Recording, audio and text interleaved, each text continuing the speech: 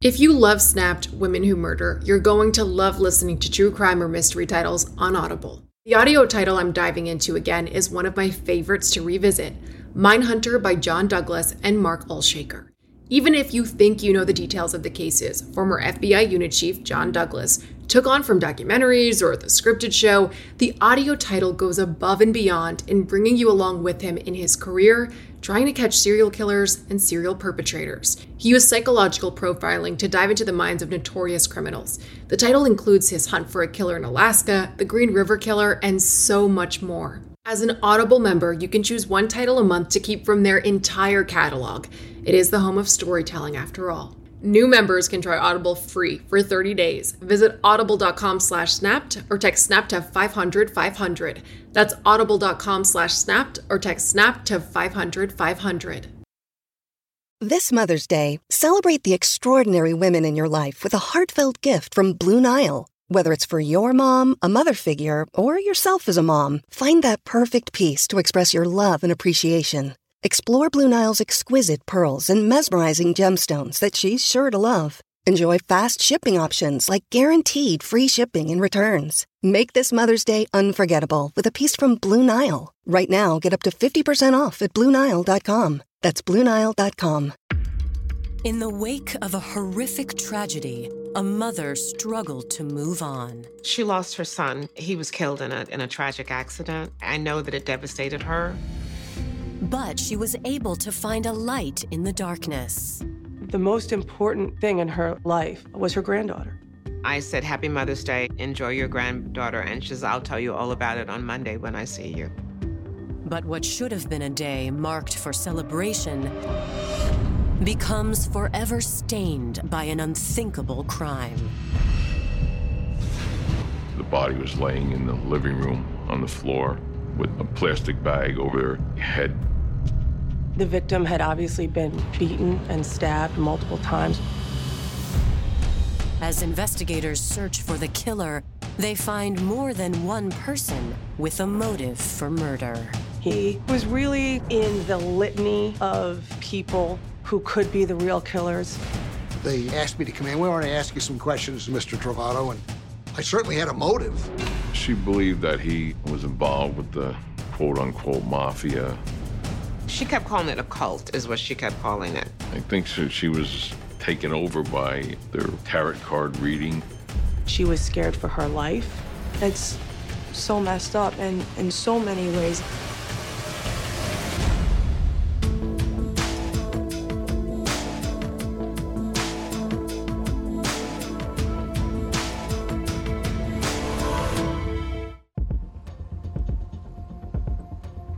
Sunday, May 14th, 2006. In Ossining, New York, Michael Mary Sr. has found himself at the home of his sister, 59-year-old Patricia Mary. Michael's concerned because he hasn't been able to reach her in several days. The family hadn't heard from her, so they were all sort of talking to each other and looking for her. With each unanswered knock, Michael's fears begin to mount. He was looking for Patricia, and there was no sign of her being around the house. Mike knew that she left a certain window open, and he climbed through. But once Michael is inside, nothing could prepare him for the horror he finds.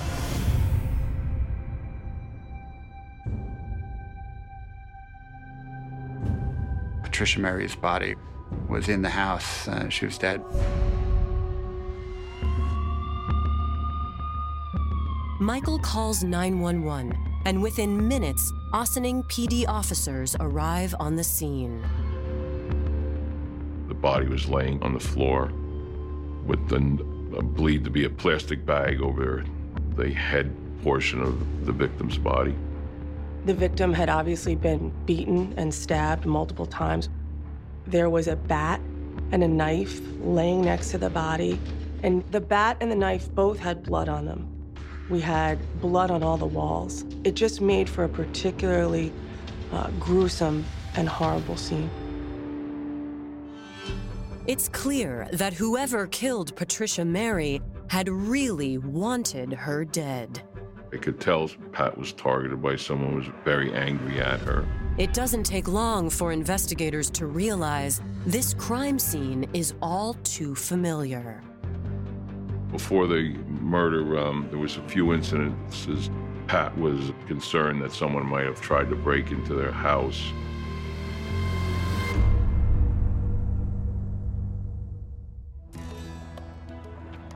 Patricia Mary was born on April 11, 1947, in Ossining, New York, to a devout Roman Catholic family.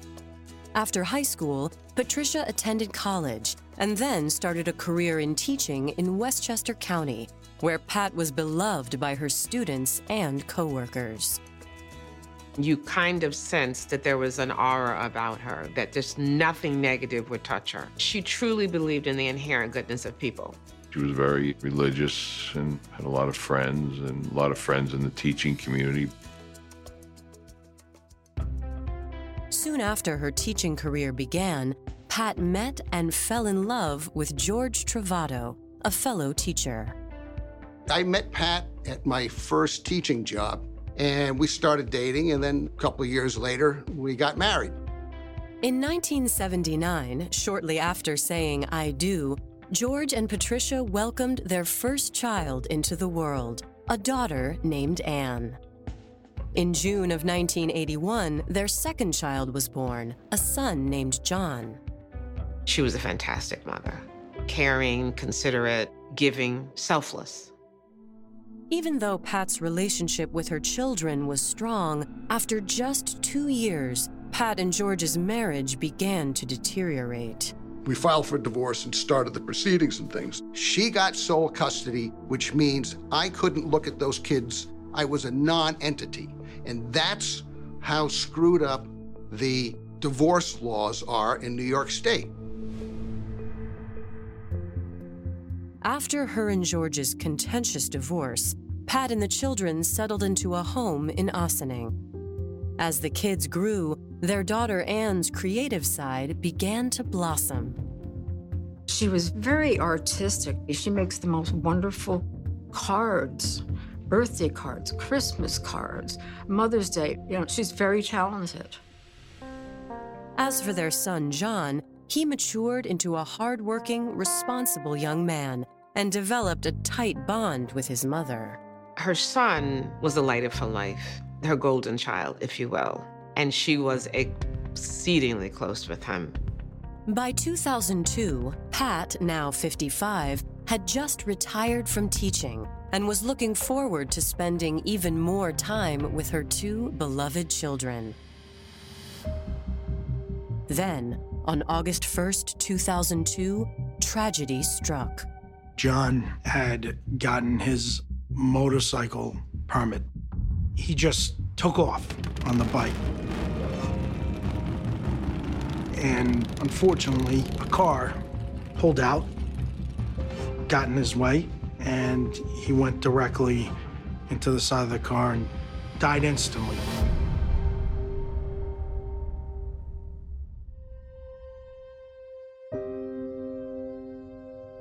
With Pat, it was instantaneous that she had fallen into an abyss of depression.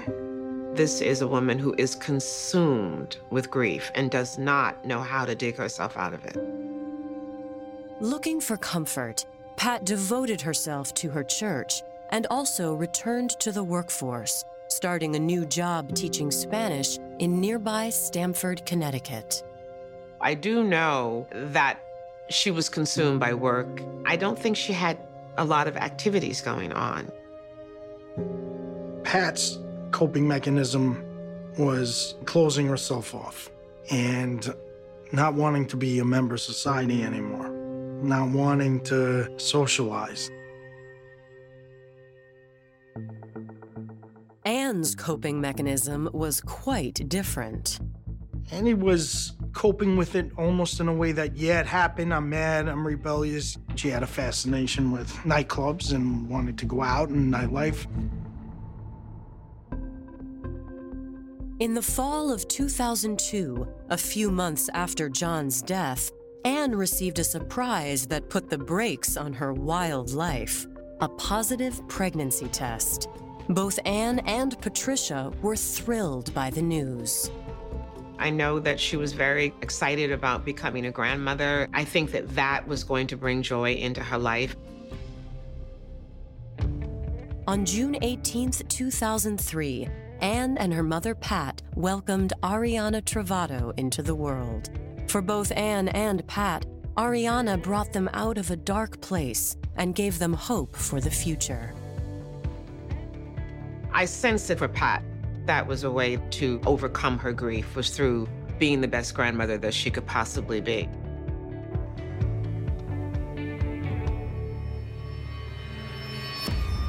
But on May 14, 2006, Patricia's family suffers another tragic blow when her brother Mike finds Patricia dead inside her own home.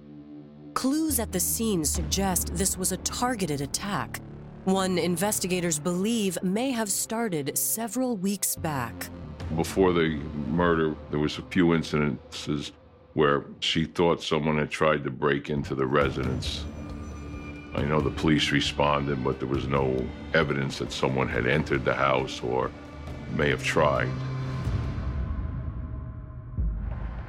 Then, just 2 weeks before the murder, on April 27th, Patricia had filed an even more disturbing report.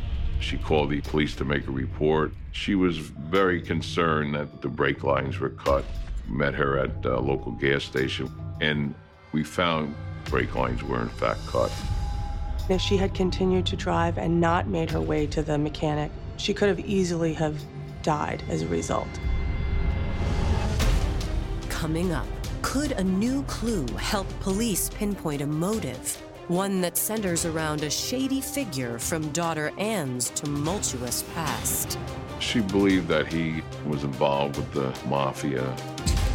The note was from the killers, talking about some kidnapping plot.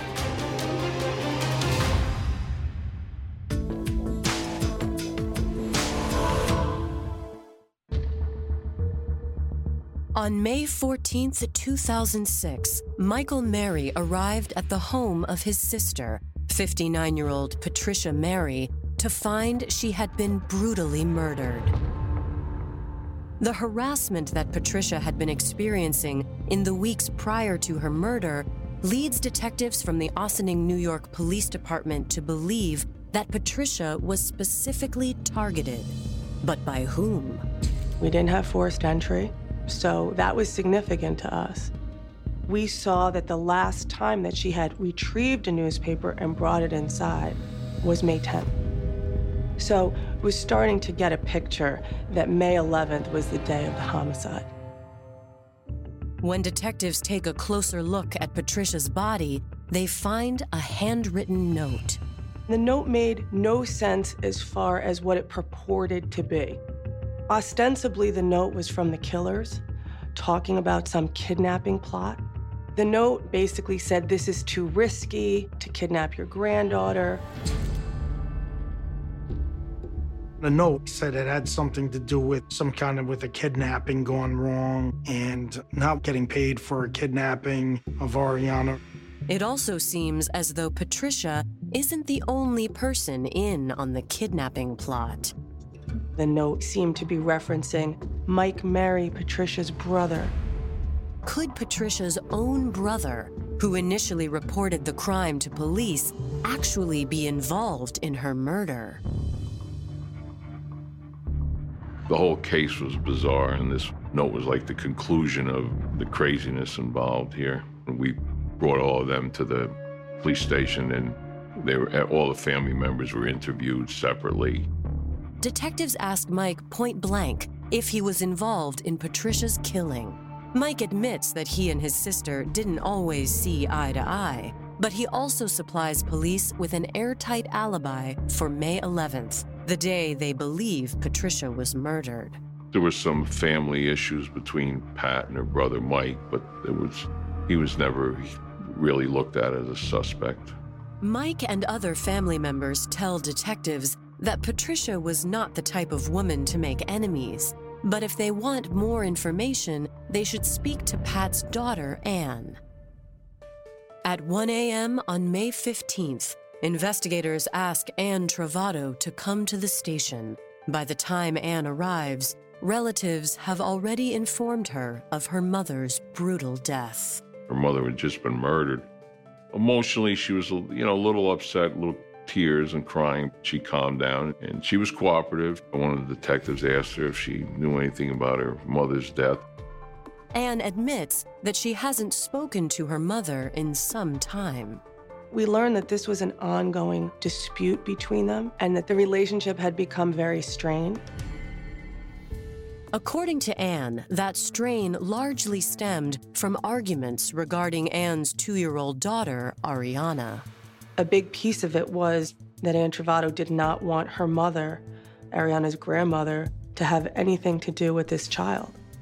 Anne thought Patricia was unfit, delusional even in her mourning for her son, John. Anne accused her mother of walking around the house and talking out loud to her dead son as if he were still present. Anne says that she'd been living with her mom ever since the birth of Ariana, but after weeks of this disturbing behavior, Anne became worried for Ariana's safety. So in November 2005, she and her daughter moved in with her best friend, 30-year-old Carmela Magnetti. Anne says that her mom was so livid that she pursued legal action against her. Patricia Mary was suing for visitation of her granddaughter, Ariana. So there was this visitation battle between Patricia and her daughter. Her position as maternal grandmother was quite strong, and that I did not see her losing her requests for visitation. Anne says that her mother won the right to limited visitation in late spring 2006. Patricia was granted the right to visit little Ariana just once a month for like an hour.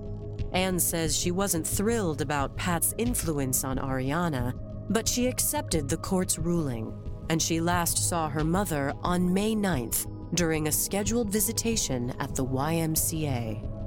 She was asked about her whereabouts at the time frame that we believe the homicide had happened. She said that she wasn't in the area, and she pulled out a parking ticket claiming she was at the Galleria Mall shopping. And the Galleria Mall was over in White Plains. And she told the police that she was at the mall with Carmela Magnetti and her daughter. Detectives ask Anne if she knows anything about the harassment against her mother in the weeks before her murder. Anne says that her mother had told her about the incidents, but she asserts that Pat wasn't the only victim. She very much wanted the police to know that there were people following her. There was a black van, there was a white Jeep, and that she thought someone was out to get Carmela Magnetti. According to Anne, the incident started a few weeks before the murder. At the same time, Pat was being tormented. Anne made a call to the police department claiming that there had been a black van and eggs had been thrown at the Magnetti residence. The police responded and they took a police report. Anne says that the black van and white Jeep continued to follow them throughout the city. Then, a couple of weeks before the murder, the threats escalated. On a day where Anne Trovato was supposed to bring her child to see Patricia Mary as part of a family court-ordered visitation, Carmela Magnetti and Anne Trovato called the police, claimed that they were being threatened, and that they had a message on their phone from a person that they didn't know saying, if you bring the baby to visitation, Carmela is going to be killed. She was scared for her life. Detectives ask Anne who might have a grudge against her family and an interest in Ariana's custody battle. Anne tells police she can only think of one person, her ex-boyfriend, and the father of baby Ariana, a man named Ron Kerner. She believed that he was involved with the quote-unquote mafia. According to Anne, she had been drawn to Ron's tough guy attitude when they first started dating back in 2001. When Anne became pregnant in 2002, she says that Ron was adamant that she get an abortion. When Anne decided to keep the baby, she cut off all contact with Ron and delivered her daughter in secret. She hadn't seen him in a long time. Ron didn't even know that he had a baby daughter. Anne says that if Ron found out she hadn't gone through with the abortion, he would have been angry. Maybe even angry enough to kill. This was very significant to us. Coming up, detectives track down Ron Kerner. We thought maybe it's Ron Kerner. She mentioned some connection he had with, some kind of crime. And Pat's coworkers provide another, more sinister lead. She kept calling it a cult, is what she kept calling it.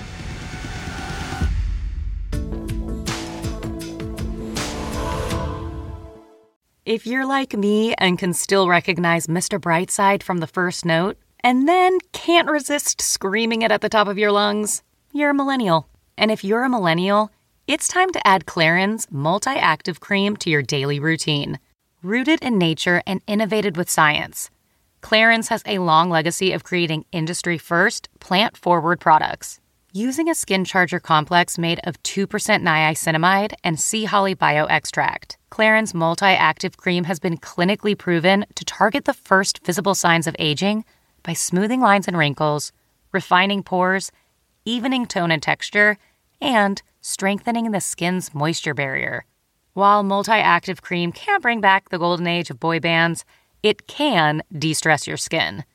Clarins Multi-Active Cream is available online now. Go to clarins.com/truecrime and get Multi-Active Day and Night Cream for 10% off, a free welcome gift, plus free shipping on your first order. That's clarins.com/truecrime with promo code TRUECRIME. clarins.com/truecrime with promo code TRUECRIME. If you're constantly on the hunt for a good deal, then you need Rakuten. Rakuten is the smartest way to save money when you shop because members get cash back at over 3,500 stores across every category, including fashion, beauty, electronics, home essentials, traveling, dining, and more. You're already shopping at your favorite stores. Why not save while you're doing it? It's a no-brainer. Get the Rakuten app now and join the 17 million members who are already saving. Cashback rates change daily. See Rakuten.com for details. That's Rakuten. Your cashback really adds up. On May 15th, 2006, Anne Trovato told New York investigators that her ex-boyfriend, Ron Kerner, might be the person responsible for the brutal beating and stabbing death of her mother, Patricia Mary. As the interview ends, Anne's best friend and roommate, Carmela Magnetti, arrives at the station to pick Anne up. Detectives take the opportunity to ask her about her whereabouts on May 11th. She gives a very similar, almost identical story that Anne Trovato had given.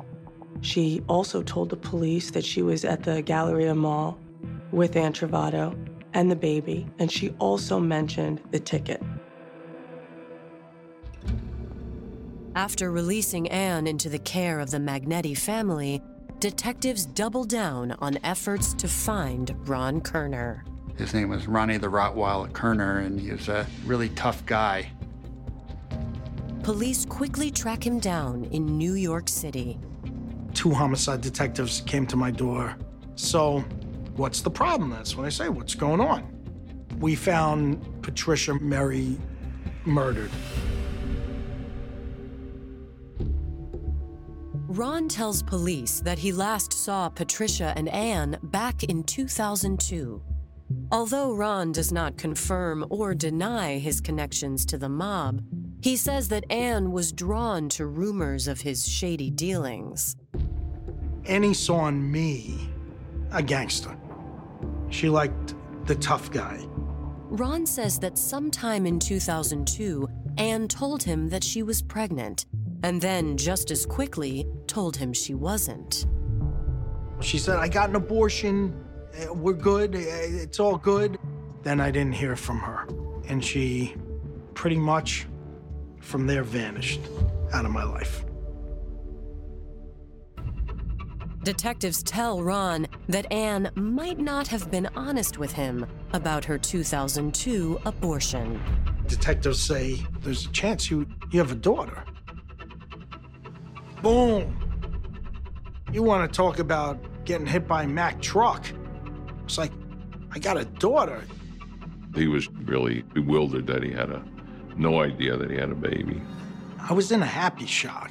And there was no way in hell that I was not going to take a DNA test, then go to court to win custody of my child.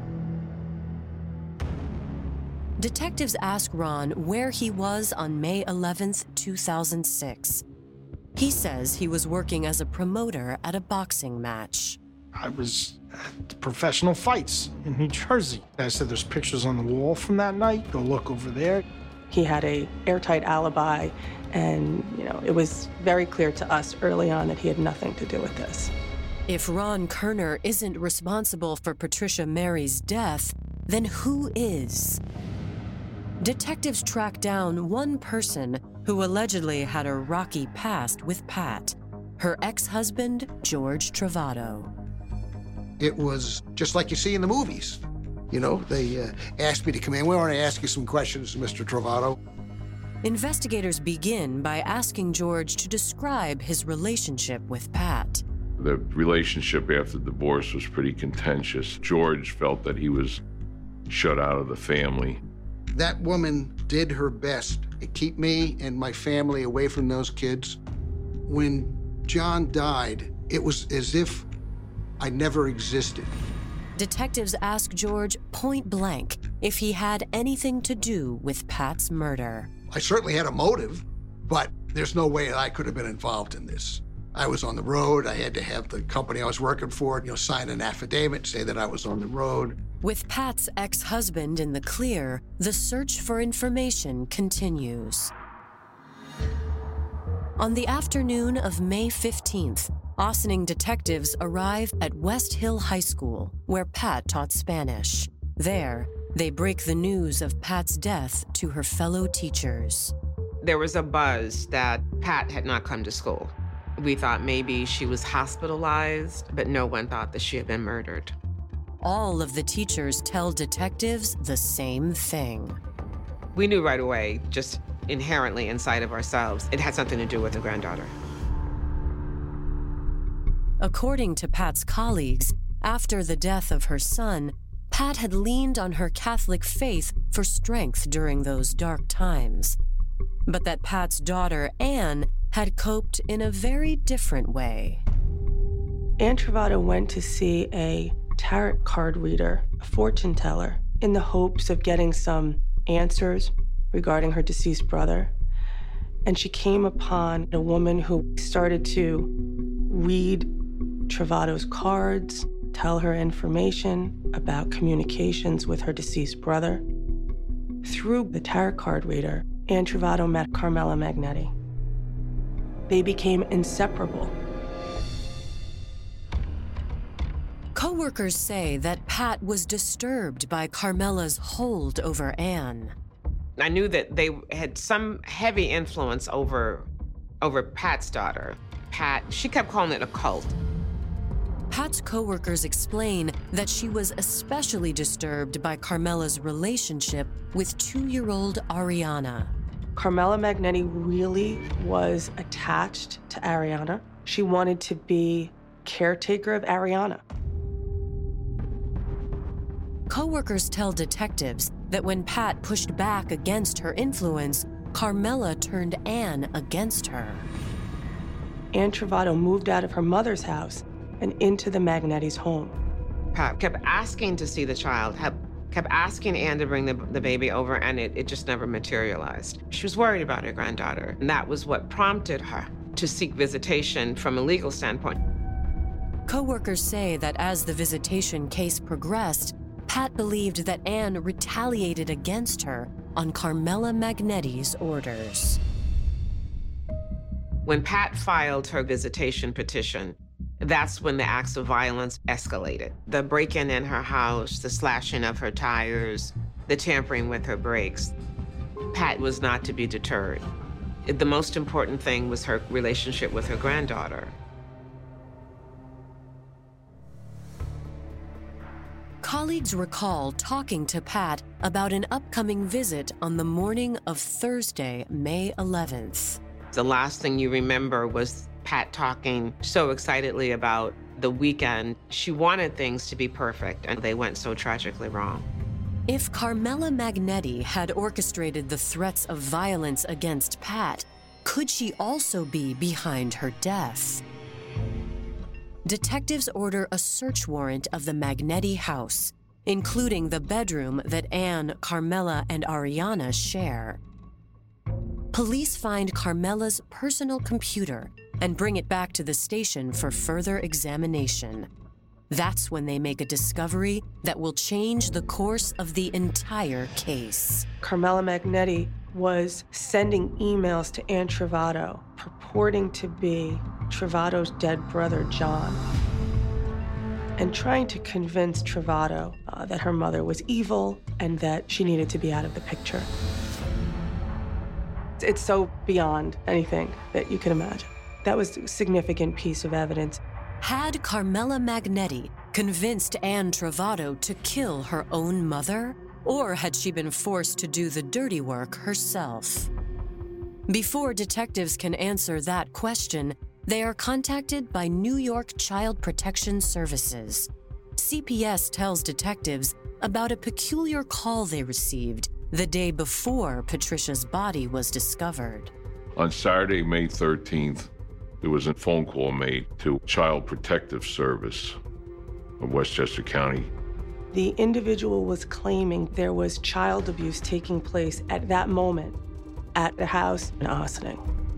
The house belonged to Patricia Mary, and CPS says that local officers were dispatched to the scene.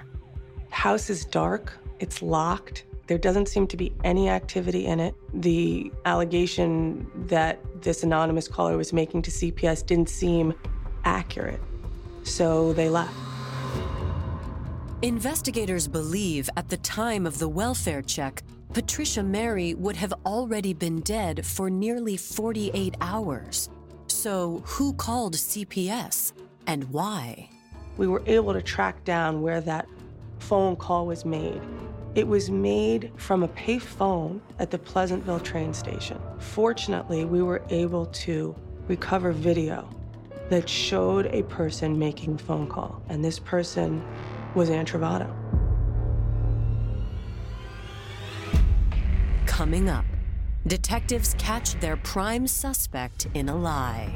Look, you said you were at the mall with Anne Trovato, but we don't see her here. And they learn what was really tormenting Patricia in the weeks leading up to her murder.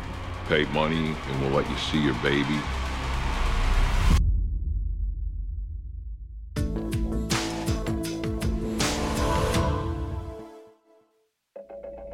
May 15th, 2006. Detectives in Ossining, New York have discovered video evidence that seems to implicate Anne Trovato in the death of her mother, Patricia Mary.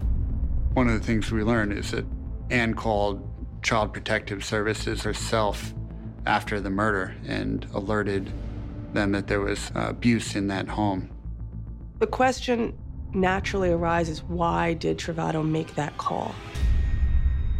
Detectives decide to take another look at Anne's alibi for the night of the murder. She said she was at the mall with little Ariana and Carmela when this murder took place. The police were able to pull video and see Carmela Magnetti with the baby in a stroller, and Anne Trovato was not there.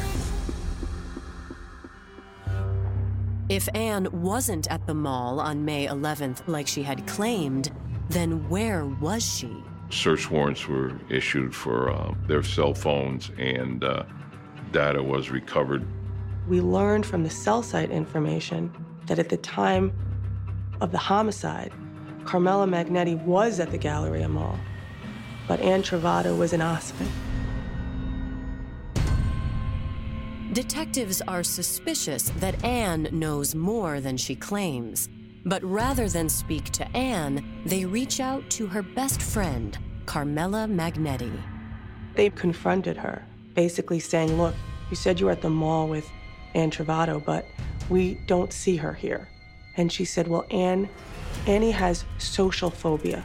So I went in and she stayed in the car. During the interviews, we knew that she wasn't telling all that she knew. Detectives inform Carmela that they also have her cell phone records from the night of the murder. At that point, Carmela breaks down in tears. Her story yet again changed. And at that point, she said she had dropped Trovato at her mother's or in the vicinity of her mother's, and that she had gone by herself with the baby to the Galleria. And she told the police that she had picked Trovato up and that Trovato seemed very upset, but that she didn't press her on it. But that's all investigators can get before Carmela stops cooperating. That was sort of her final story, which, again, was getting closer to the truth, but she never told us the whole truth.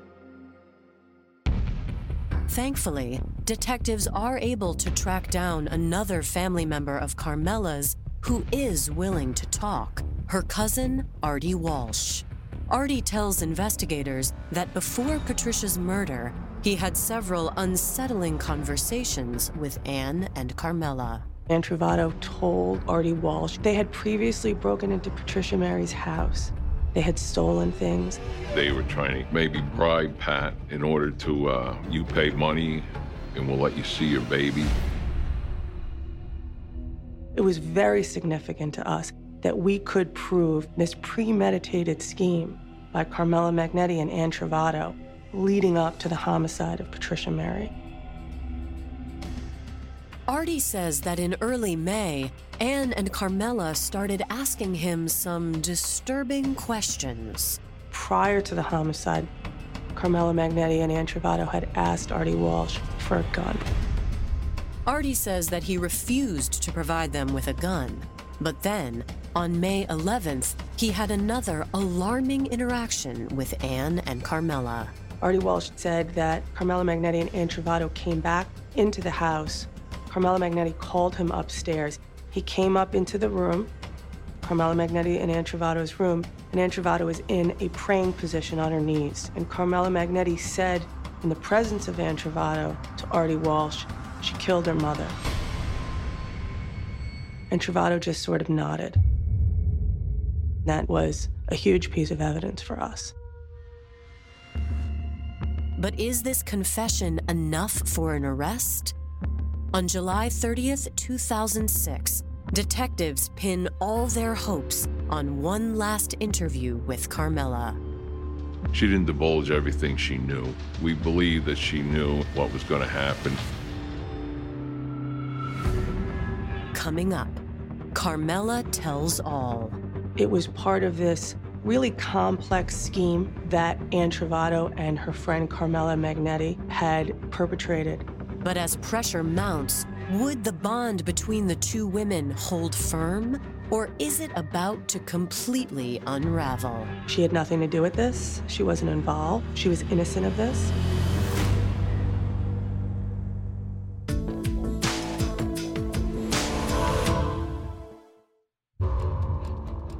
On July 30th, 2006, detectives meet Carmela Magnetti at a diner in Ossining, New York.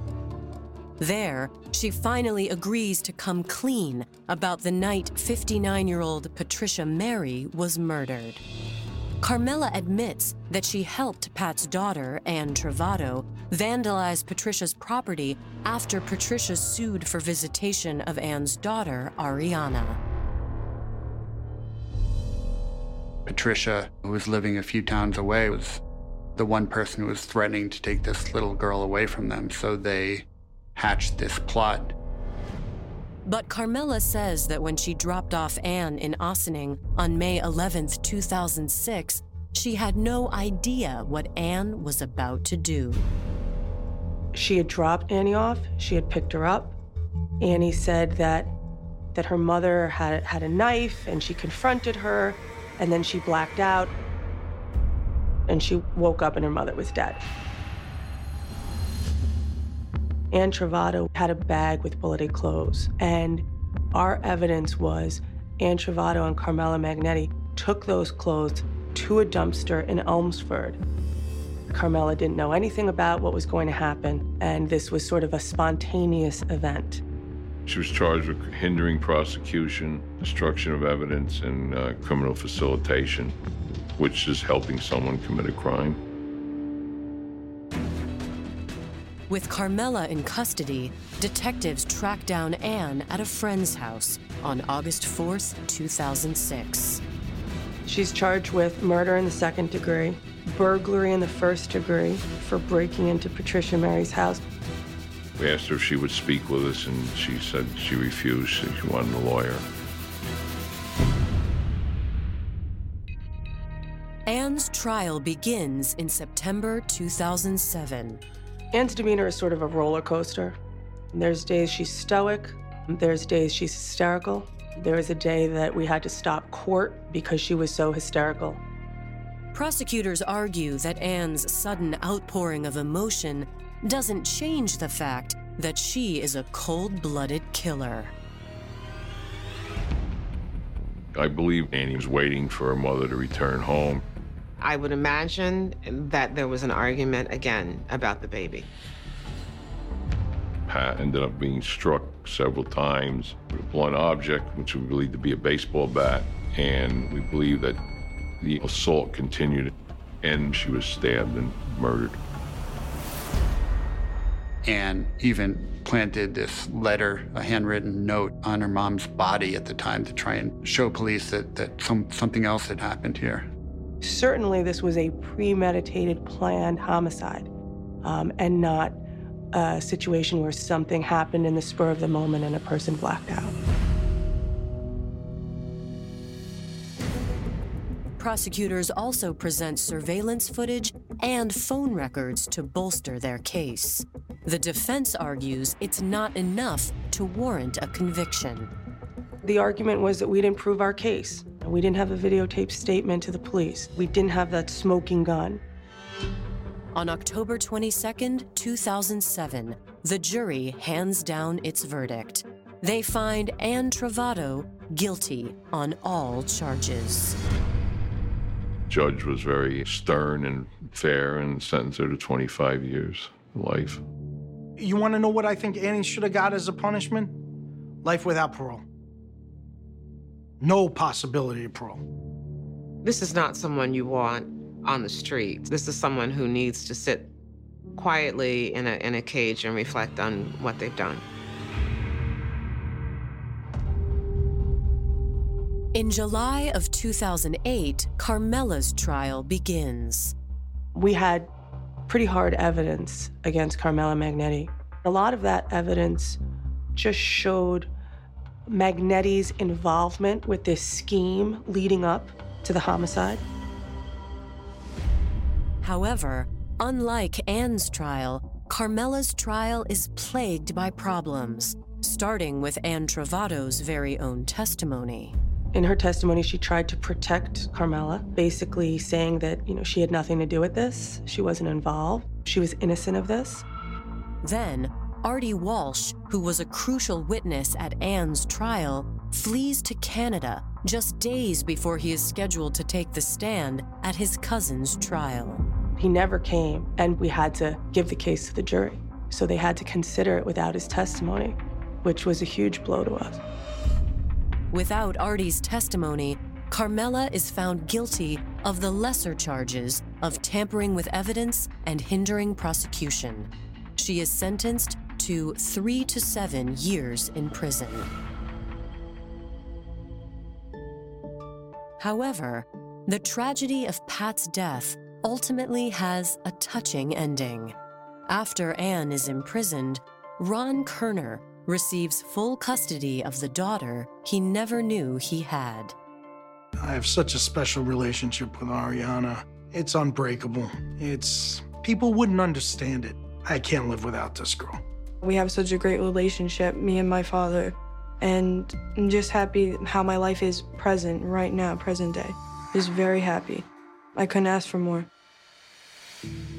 However, not a day goes by that Ariana doesn't wonder why her mother made the choice to take her grandmother's life, thus ensuring neither of them would ever get to see Ariana grow into the young woman she is today. I was thinking about it like, wow, how can someone's daughter kill their own mother on Mother's Day? It's so messed up in so many ways.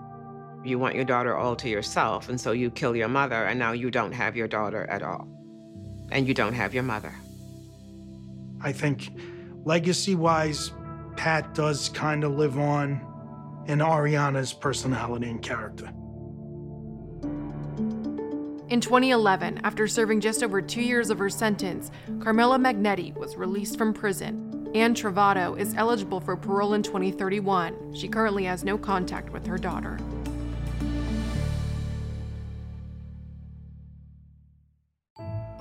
I'm Elena, an autopsy technician. And I'm Ash, a hairstylist. And we just love swapping stories about all of the morbid things that fascinate us. And if you do too, join us on our podcast, Morbid. It's a safe space to let your weirdo flag fly. On Morbid, we cover dark historical events, sinister science, unnerving paranormal events, and sordid high society murders. We also dive deep into the most notorious crimes in history. Our podcast is grounded in rigorous and painstaking research. We're also not afraid to read a Yeah.